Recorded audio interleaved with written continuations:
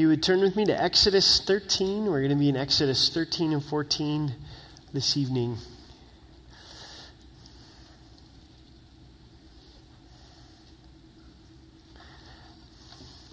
How's everyone doing?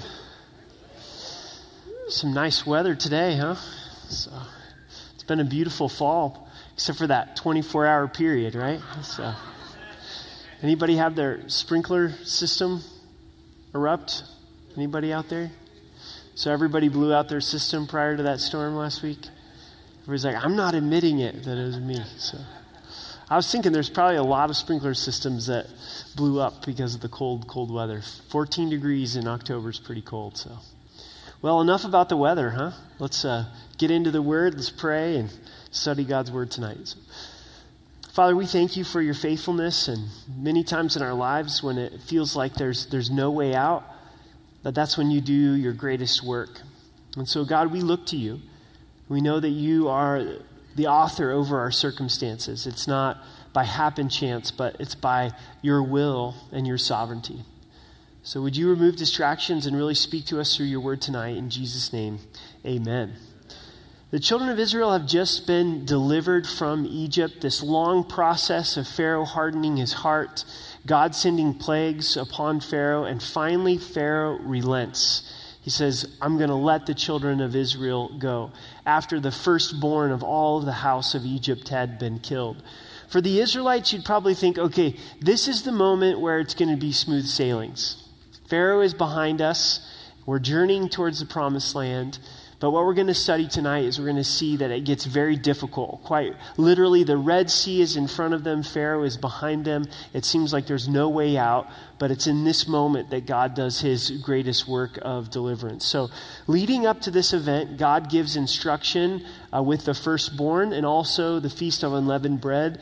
These are ongoing things that God wants for the children of Israel, for them to remember their deliverance. So this is verse 1 of chapter 13.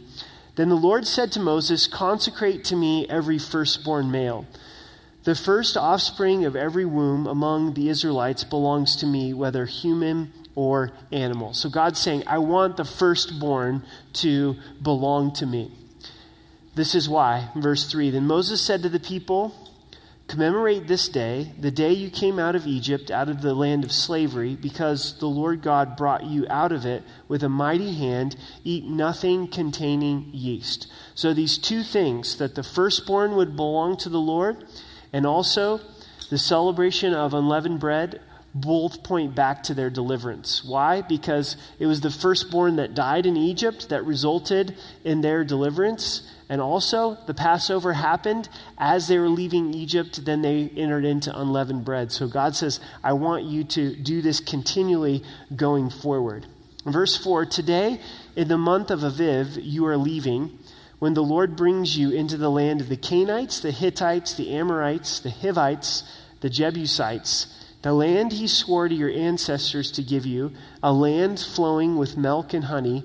You are to observe this ceremony in this month. This has been a long process to be able to enter into the promised land. They're not there yet, but they're delivered out of Egypt.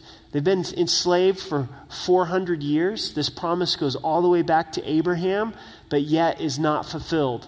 And God's saying, it's going to happen. And sometimes God's promises in our lives feel like they're slow in coming, aren't they? But one thing we can trust is the Word of God is true. The Word of God is going to be fulfilled. Every promise of God. So when you get into the promised land, you need to observe this feast. For the 7 days, eat bread made without yeast, and on the seventh day, hold a festival to the Lord. Eat unleavened bread during those 7 days. Nothing with yeast in it is to be seen among you, nor shall any yeast be seen anywhere within your borders. On that day, tell your son, I do this because of what the Lord did for me when I came out of Egypt. So this feast, one of the purposes of this feast was to teach the children of God's deliverance out of Egypt. Because over time, it's easy for things to be lost, right? It's easy for God's work to not be passed down from generation to generation. So we're going to see God purposely puts this feast together and the firstborn being dedicated to the Lord so that the children would understand. Hey, Dad, the bread's a little different. It doesn't taste very good. It's pretty flat. Where's the yeast? Well, this is going back to when God brought us out of the land of Egypt, and he told us to set this week aside to have unleavened bread. In verse 9, this observation will be for you like a sign on your hand and a reminder on your forehead that this law of the Lord is to be on your lips, for the Lord God brought you out of Egypt with his mighty hand. So keeping this feast and celebrating this feast was to be a sign, like putting a Post-it on your forehead. Sometimes if you really want to remember something, maybe you write it down on your hand. That's when you're really desperate. You can't find a piece of paper, or you know you'll lose the piece of paper. So keeping this feast was going to be a sign upon their heads and upon their hands that God's word, the law, was to be on their lips. So he goes on to explain this in verse 10. You shall keep this ordinance at the appointed time year after year, after the Lord brings you into the land of the Canaanites and gives it to you as he promised an oath to you and to your ancestors. You are to give over to the Lord the first offspring of every womb. All of the firstborn males of your livestock belong to the Lord.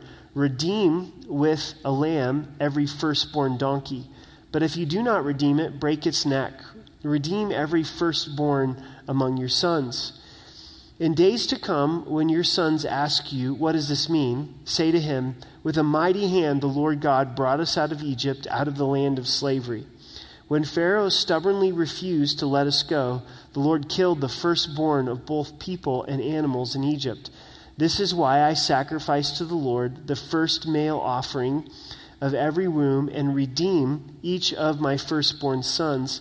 And it'll be like a sign on your hand and on your symbol on your forehead that the Lord brought us out of Egypt with his mighty hand. So the reason for the firstborn to be dedicated unto the Lord was to teach future generations of God's work, similar to the feast of unleavened bread. Why are you sacrificing this healthy donkey? Well, because of the deliverance that God brought into our lives, because it cost the firstborn in Egypt. The second reason for this celebration of the firstborn is to remember how God delivered them out of Egypt, to teach future generations, but also to remember God's deliverance, and also to introduce the concept of redemption. So you have your oldest son, your oldest child, and you don't want to sacrifice your child. You don't want to kill your child unto the Lord, and so you would kill a lamb in its place, and the death of that lamb would buy back your child's life.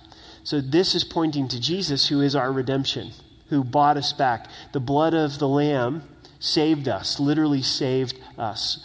So the Feast of Unleavened Bread and the dedication of the oldest unto the Lord all points to Jesus, because yeast is a picture of sin throughout Scripture. Christ is the only one who is without sin. Amen? And it's his sacrifice upon the cross that cleanses us from sin. Tonight, when we celebrate communion, Jesus, at the Last Supper, holding a piece of unleavened bread, said, "This is my body, which is broken for you." The Feast of Unleavened Bread is fulfilled in Jesus Christ, the pure sacrifice for us, purifying us from sin. On Sunday, we're going to study Colossians chapter 2, Lord willing, where it tells us all of the feasts are a shadow pointing to Jesus. So if you think of someone's shadow, there's a shadow here on the stage, it points to the reality of their substance, right? You don't embrace the shadow, you embrace the person. And so these feasts are a shadow that was fulfilled in Jesus Christ, the substances of Jesus. Jesus is the Passover lamb. Jesus is the Feast of Unleavened Bread. He's that sacrifice for us. So all of this very perfectly points to Christ and what he has done for us. Verse 17, when Pharaoh let the people go, God did not lead them on the road through the Philistine country, though that was shorter. For God said, if we face war, they may change their minds and return to Egypt. Have you noticed that God's ways are rarely the most direct route. All logic, Google Maps, Waze, any GPS going from Egypt to the Promised Land would take you through Philistine country.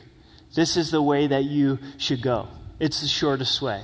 It's the most direct route. But God says, no, I'm not going to take my people by the direct route. I'm going to take them by the Red Sea. I'm going to camp them right in front of the Red Sea. How are you going to get this huge multitude, over 1 million people, across the Red Sea? Pharaoh's coming. He's wanting to retrieve his slaves, his resource in his mind.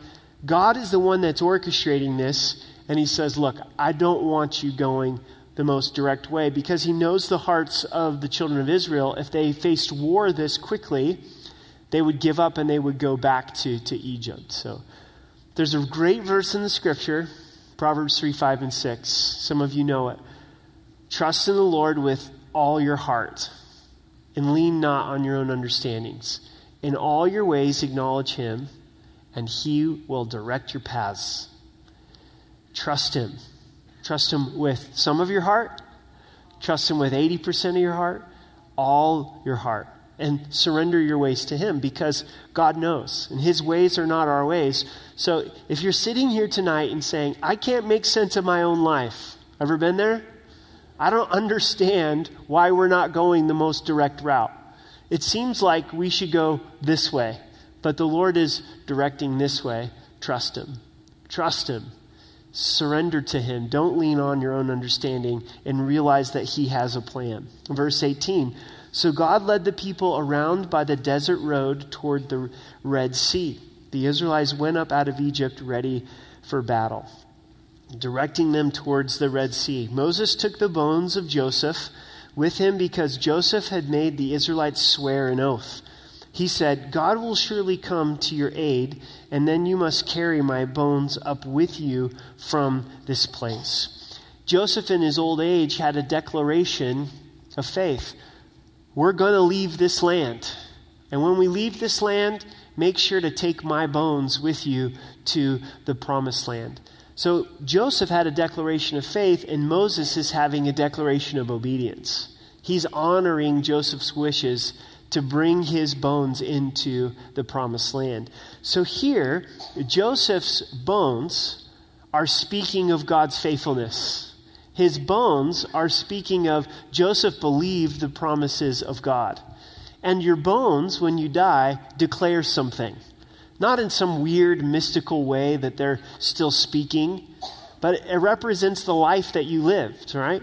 When people think about your life, if they visit the place that you're buried, or they visit the place where your ashes were spread, your life speaks of something. So, what do you think your dead bones are going to declare? Are they going to declare the faithfulness of God like Joseph?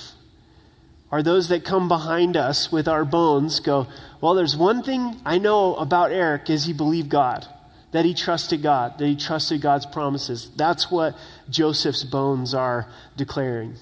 In verse 20, and after leaving Succoth, they camped at Etham on the edge of the desert. By day, the Lord went ahead of them in a pillar of cloud to guide them on their way, and by night in a pillar of fire to give them light. Check this out. So that they could travel by day or by night. Neither the pillar of cloud by day nor the pillar of fire by night left its place in front of the people. So how did God direct them? How did they know that they weren't supposed to go this route of the Philistines and they were to go down by the Red Sea? Because God gave them this cloud by day and a pillar of fire by night. Paul writes to the Corinthians and tells us that they walked under the cloud. Wouldn't you in the wilderness? The hot, arid wilderness, you would walk under the cloud because of the shade.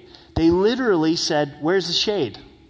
Okay, God's leading us by this cloud. Here's the shade, here's the provision. So we're going to go in that direction. But also sometimes they would travel at night. This pillar of fire was so bright that it allowed enough light for over 1 million people to be able to travel. Even if you have a flashlight and you're about 6 or 7 people deep and it's a dark night, in the back they're getting no light, right? It's only the couple people in the front. But this pillar of light is so bright that they're not just able to read at night. They're not just able to have enough light to be able to brush their teeth. They're able to travel by night. Most of the pictures that you see that depict this, it shows the pillar of fire with them all camped around the pillar of fire at night. And I'm sure that was the case some nights, but there were some nights where the pillar was on the move. And so they were traveling at night at times. That's how bright the light was. I think this really speaks to us of the way that God desires to lead us and guide us in our lives. We're told in Colossians that let the peace of God rule in your hearts. And that word rule in the Greek, it means inbounds or out of bounds. It's like at a volleyball match, you've got the line judge that's saying it's in, it's out. And the peace of God leads us by letting us know, oh, this is in and this is out. Where's the cloud? Many times we need to ask that question, where's the cloud? Is there a cloud of God's shade? Is there a cloud of God's provision? I love it when God's on the move, because when he's on the move, we simply have to go where he's directing and go where he's leading and saying, okay, the cloud is leading, so I'm going to walk in the shade.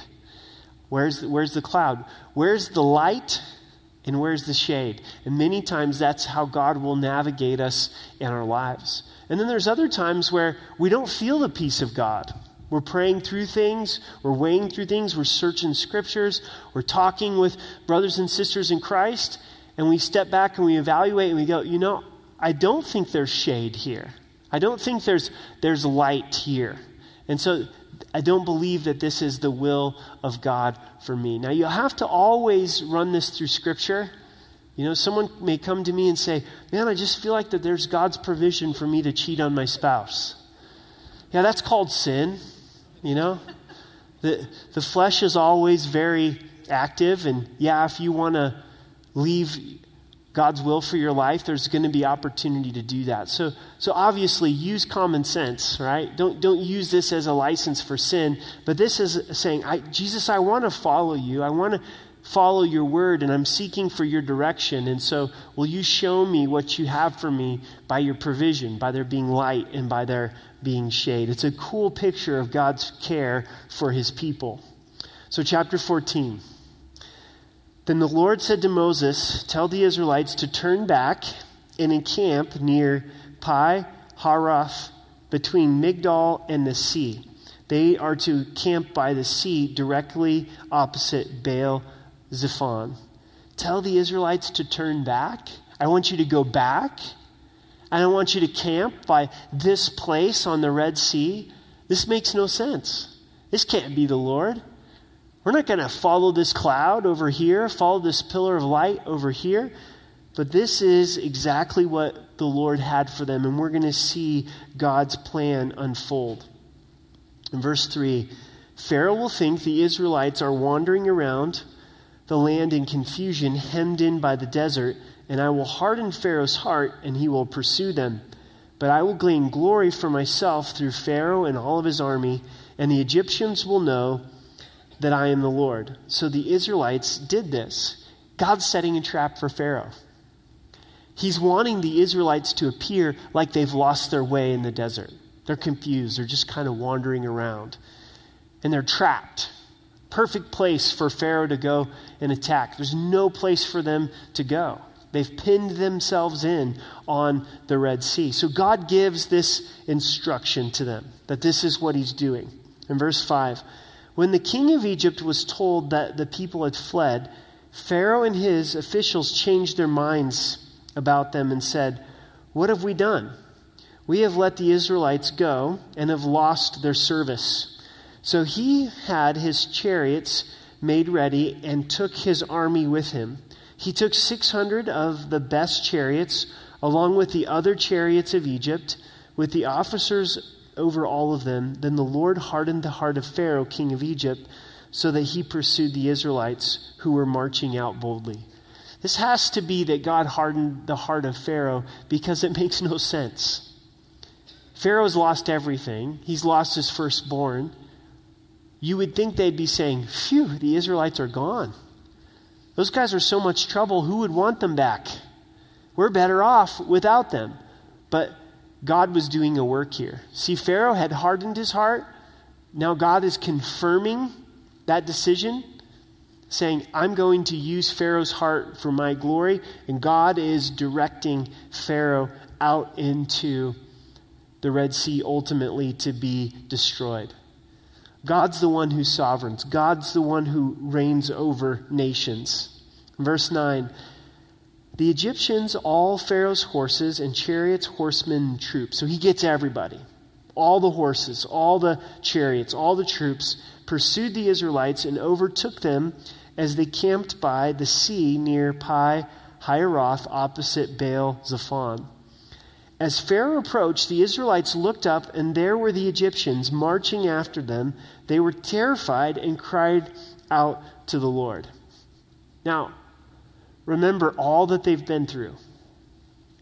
All of these plagues, the frogs, the lice, the water into blood, the death of the firstborn, delivered. And they're delivered in style with bling bling. They went to their neighbors and asked for gold and silver, and they're like, sure, here you go. Just take some gold and take some silver. Out in the wilderness, pillar of fire by night, a cloud by day. God's presence is with them in a very tangible way. But now, the Red Sea's in front of them, Pharaoh's behind them, attacking. It appears that there's no way out. And this is what they say. They said to Moses, was it because there was no graves in Egypt that you brought us to the desert to die? Were the graves full in Egypt? That's why you brought us out here? You needed more place for burial? What have you done to us by bringing us out of Egypt? Didn't we say to you in Egypt, leave us alone? Let us serve the Egyptians? It would have been better for us to serve the Egyptians than to die in the desert. See how quickly doubt enters into their hearts and their minds? God had just said, I'm going to give you the promised land. And when you get into the promised land, make sure that you keep the feast of unleavened bread. And make sure that the firstborn belong to me, and you redeem them back with the blood of the Lamb. So God is speaking to them. He showed himself faithful, but they get in this moment where they're fearing for their existence, and they're like saying, really, we just wanted to stay in Egypt. We never really wanted out of Egypt to begin with. And all things are lost. And it's forsaken. And Moses, why did you do this to us? And isn't that so much like us? When we think about all that God has done for us, is that we actually have more than the children of Israel. How so? Because we have Jesus. We have the death of Christ upon the cross for our sins, his resurrection, the indwelling of the Holy Spirit. The Holy Spirit lives inside of us. And even with that, when there appears to be no way out, I think all of us have sang this song, haven't we? Where we go, Lord, I just feel abandoned. Where are you at? Like, why did you lead me this way? I thought I was obeying you. Here I'm trying to follow this cloud and this pillar of fire, and things don't seem to be working out, and I'm going to punt, right? This is miserable. So we can relate to this response just like the children of Israel. In verse 13, Moses answered the people, do not be afraid. Stand firm, and you will see the deliverance the Lord will bring you today. The Egyptians you see today, you will never see again. Great encouragement from Moses. And I think is very applicable for us if we feel like we're standing at the Red Sea. That God has led us to the Red Sea. We're trying to walk in obedience to him. The sea's in front of us. Pharaoh's behind us. Don't be afraid. Fear is a terrible taskmaster, isn't it? Fear starts to get into our hearts and our minds, and we begin to very quickly play out the worst case scenario. I'm done. It's over. I don't see any way out. and despair comes over us, and that encouragement.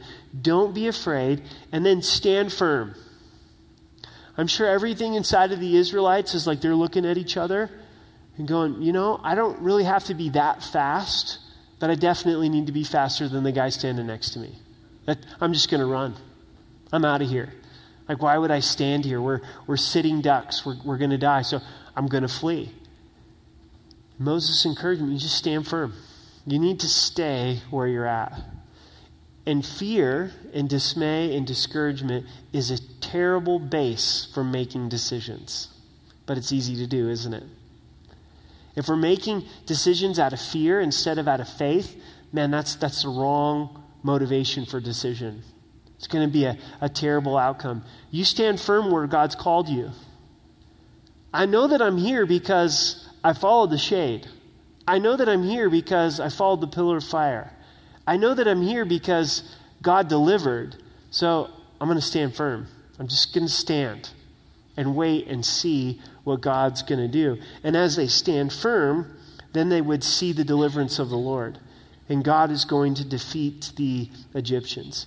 This is a great moment for Moses as a leader to not give in to the voices of doubt and the voices of fear and to say, no, God's going to be faithful. God is going to see us through. The Lord will fight for you. You need only to be still. God's going to do the fighting. All you have to do is stand still. Church, sometimes I think that this is harder than actually fighting. God's saying, look, you don't have anything to contribute to the fight. All you need to do is be still, and God's going to do the fighting for you. But Lord, I got all these great ideas, right? I've got this, I've got that. I can bring this to the table. God has a way of bringing us to the end of ourselves, where all we can do is stand still and trust and wait to see the deliverance that he's going to bring in our lives. How many great works of deliverance and salvation has God brought in our lives because we've come to this place where we're out of answers. We're out of solutions. We can't cross the Red Sea, and we can't defeat Pharaoh and his army, and all we can do is stand still, to be still and to know that he is God. Sometimes it's easier if God says, okay, why don't you do this, this, and this? Here's something that you can contribute to it, but it's humbling to have to simply stand still and allow the Lord to do the fighting, to allow the Lord to bring the deliverance. In verse 15, then the Lord said to Moses, why are you crying out to me? Tell the Israelites to move on. So now the Lord speaks to Moses and says, it's time for action. Tell the Israelites that it's time for them to move. Raise your staff and stretch out your hand over the sea to divide the water so that the Israelites can go through the sea on dry ground. If we're Moses and the children of Israel, we probably don't anticipate God's deliverance by parting the Red Sea. Many times when it comes to God's working in our lives in these difficult situations, we go, God, this is how you could solve this. Here's a possible solution. A, B, C. But God's solution is something we hadn't even thought about, right? We know the story, and we know that God's going to part the Red Sea and then drown Pharaoh and his army. They didn't know that. They're like, whoa, there's an option here we didn't even realize. God parts the Red Sea, divides the Red Sea. This is the instruction for Moses, is to stretch out his staff over the sea, and God's going to divide it. And when they go through, they're going to go through on dry ground. When God works, he does a really good job. They're not going to walk in the mud. God got his hairdryer out and parted this and just all dry, and they're just walking through on nice, firm, crunchy soil. I will harden the hearts of the Egyptians so they will go in after them, and I will gain glory for Pharaoh and all of his army, through his chariots and his horsemen.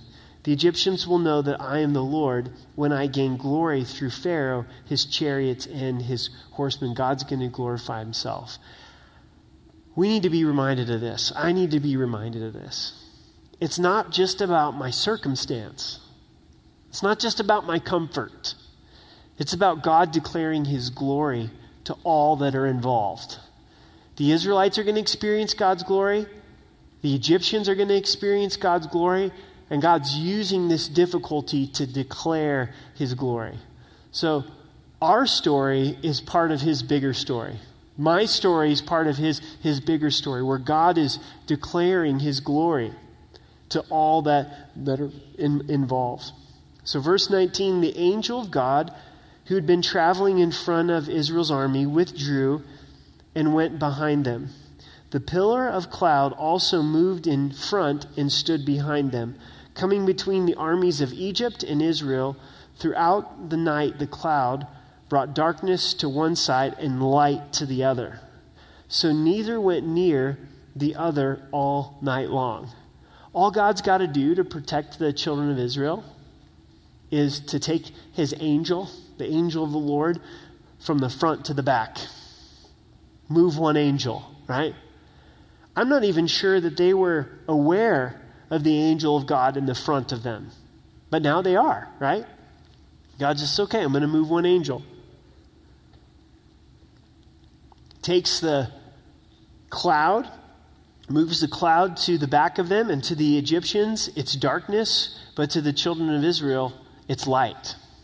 And I think this is a great picture of the reality of spiritual truth, isn't it? To us, spiritual truth is light.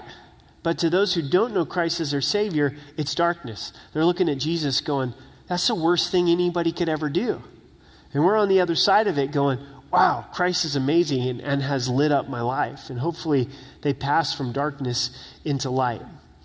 Then Moses stretched out his hand over the sea. All that night, the Lord drove the sea back with great east wind and turned it into dry land. The waters were divided, and the Israelites went through the sea on dry ground with a wall of water on the right and on their left. This is the ultimate aquarium experience. On our first Israel tour years ago, we went down to the Red Sea and up to Petra. And Hannah, my oldest daughter, was with me on that trip. It was just her and I. She was 9 years old. And we decided we'd had a lot of traveling. So we took that day off, didn't go up to Petra, and just hung out on the Red Sea. And went to an aquarium there on the Red Sea. And there's a lot of really cool ocean life on the Red Sea. And really warm water and all these types of things. And so when they're going through the Red Sea, they're experiencing all this amazing aquatic life as they're looking at it on their right and on their left. In verse 23, the Egyptians pursued them, and all of the Pharaoh's horses and chariots and horsemen followed them into the sea.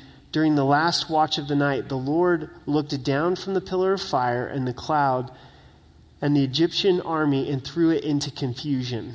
So they're going through all night, the Israelites, and now the Egyptians start to follow them. He jammed the wheels of their chariots so that they had difficulty driving. And the Egyptians said, let us get away from the Israelites. The Lord is fighting against Egypt. The Israelites are like, there's no way out. We're completely overwhelmed. We're going to die right now at this moment. All God has to do, move an angel, move a cloud, part the Red Sea, right? And I know many times in our lives we feel outnumbered, but if God is with you, you are living in the majority. Does that make sense? So all of our circumstances may be stacked against us, but God is with us. Now, I'm not saying that things always turn out to our benefit, meaning that we don't have difficulty. Things don't always turn out the way we expect them to, but they do always turn out according to God's glory.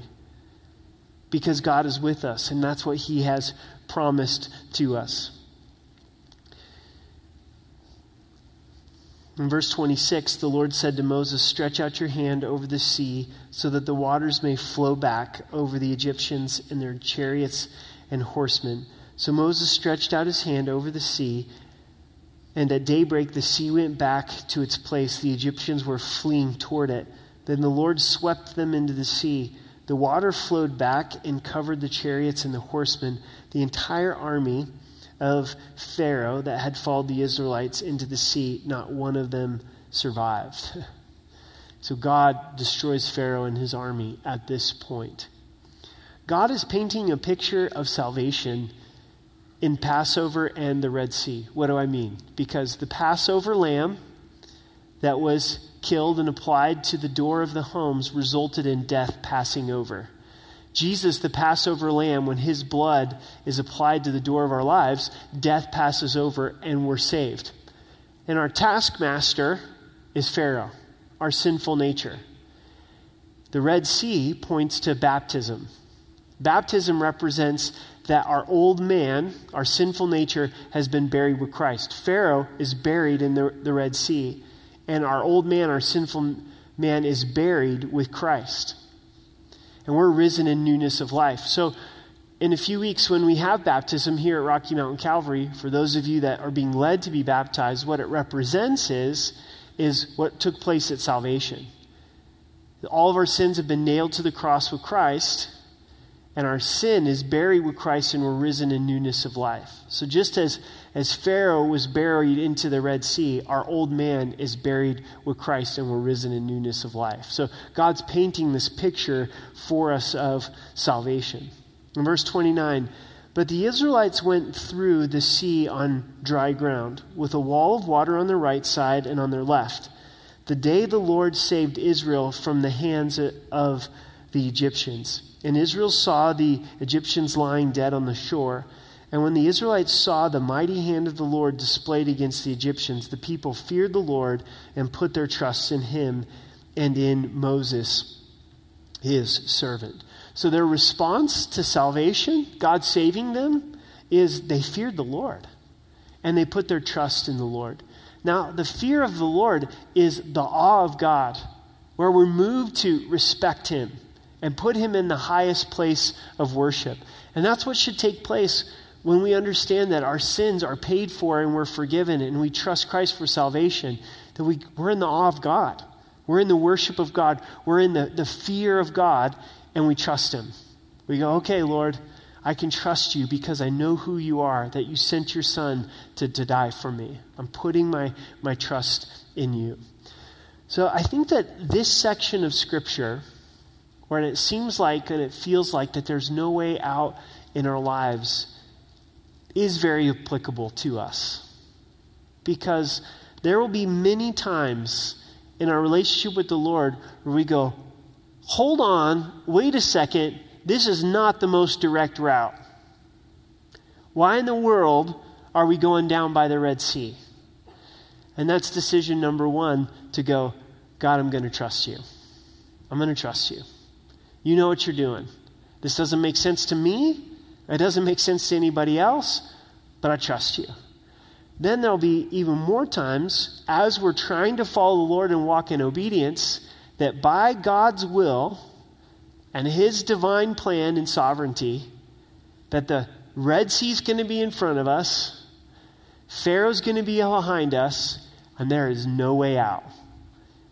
And we're smack dab right in the will of God. How does this make sense? I didn't think that this is what following Christ was going to look like. You can imagine what kind of expectations they had coming out of Egypt, and this was not it. Die week 1 in the wilderness from Pharaoh, right? And then the doubts come in. And you start listening to the person next to you, and they're saying, why in the world are we out here? What in the world are we doing? Why don't we just give up? Why don't we just pack for the hills and run for it? And you hear the voice of God saying, hey, don't be afraid. Stand firm. Stand right where you're at and wait and see the deliverance of God. And God comes through in such a marvelous way where he receives the glory. Nobody here could look at this and read this and go, wow, Moses is a great general. The Israelites are great warriors. You can only read this and go, there's a great God. The Israelites didn't have anything to do with this. In fact, they were kind of scared pansies, weren't they? Where doubt entered in really, really quickly, right? Just like us as well. And so God's working in the midst of this to show us his glory, to show us his power, and to show the unbeliever God's power. Where they look at our lives and they go, man, they were pretty scared. They had a lot of doubt. Their trust wasn't where they were supposed to be, but God really came through for them. And the Lord did this great, great work. But it's not fun, and it's not comfortable. And if you're like me, I like to have it planned out and figured out, right? I see the Red Sea, and I see Pharaoh coming, and it's like, okay, it's time for Eric Plan 101. Let's do all the research. There's got to be a best decision here. There's got to be a way forward. And the Lord very quickly says, take your little plan and pack sand, right?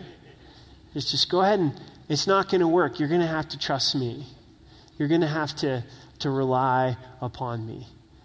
You know, I can't really go into all of the details tonight, but this is where the Lord's really been having me this year in a lot of different ways, in ministry, in family, what my dad's been going through with his health. He continues to struggle with his memory and struggle with his Parkinson's disease. And I'm trying to navigate a way forward and figure out this and figure out that. And more often than not, the Lord's reminding me, Eric, you got to trust me. And you got to trust me with all of your heart. Don't lean on your own understandings. Give it over to me, right? You know, in ministry, it's easy to try to do the same thing and come together with plans and strategies and solve problems. And the Lord's been teaching me and reminding me, hey, that's not the way I want you to pastor. I want you to pastor depending upon me. And the needs that I'm coming up against in all areas of my life are showing me, hey, Eric, you're not enough, right? And at first, that's like, right? But then it's really encouraging because the next message is, God, you are enough. God, you are enough. So don't run. Don't run when the Red Sea's in front of you and Pharaoh's behind you. Just stand firm and wait and see the salvation of God. And let's apply this tonight as we take communion. We don't want communion to become an empty ritual, something that we just do over and over on Wednesday night. I want to read us a verse as we head into communion that I think really fits with our Bible study tonight. And you can turn with me there if you'd like. It's 2 Corinthians chapter 1.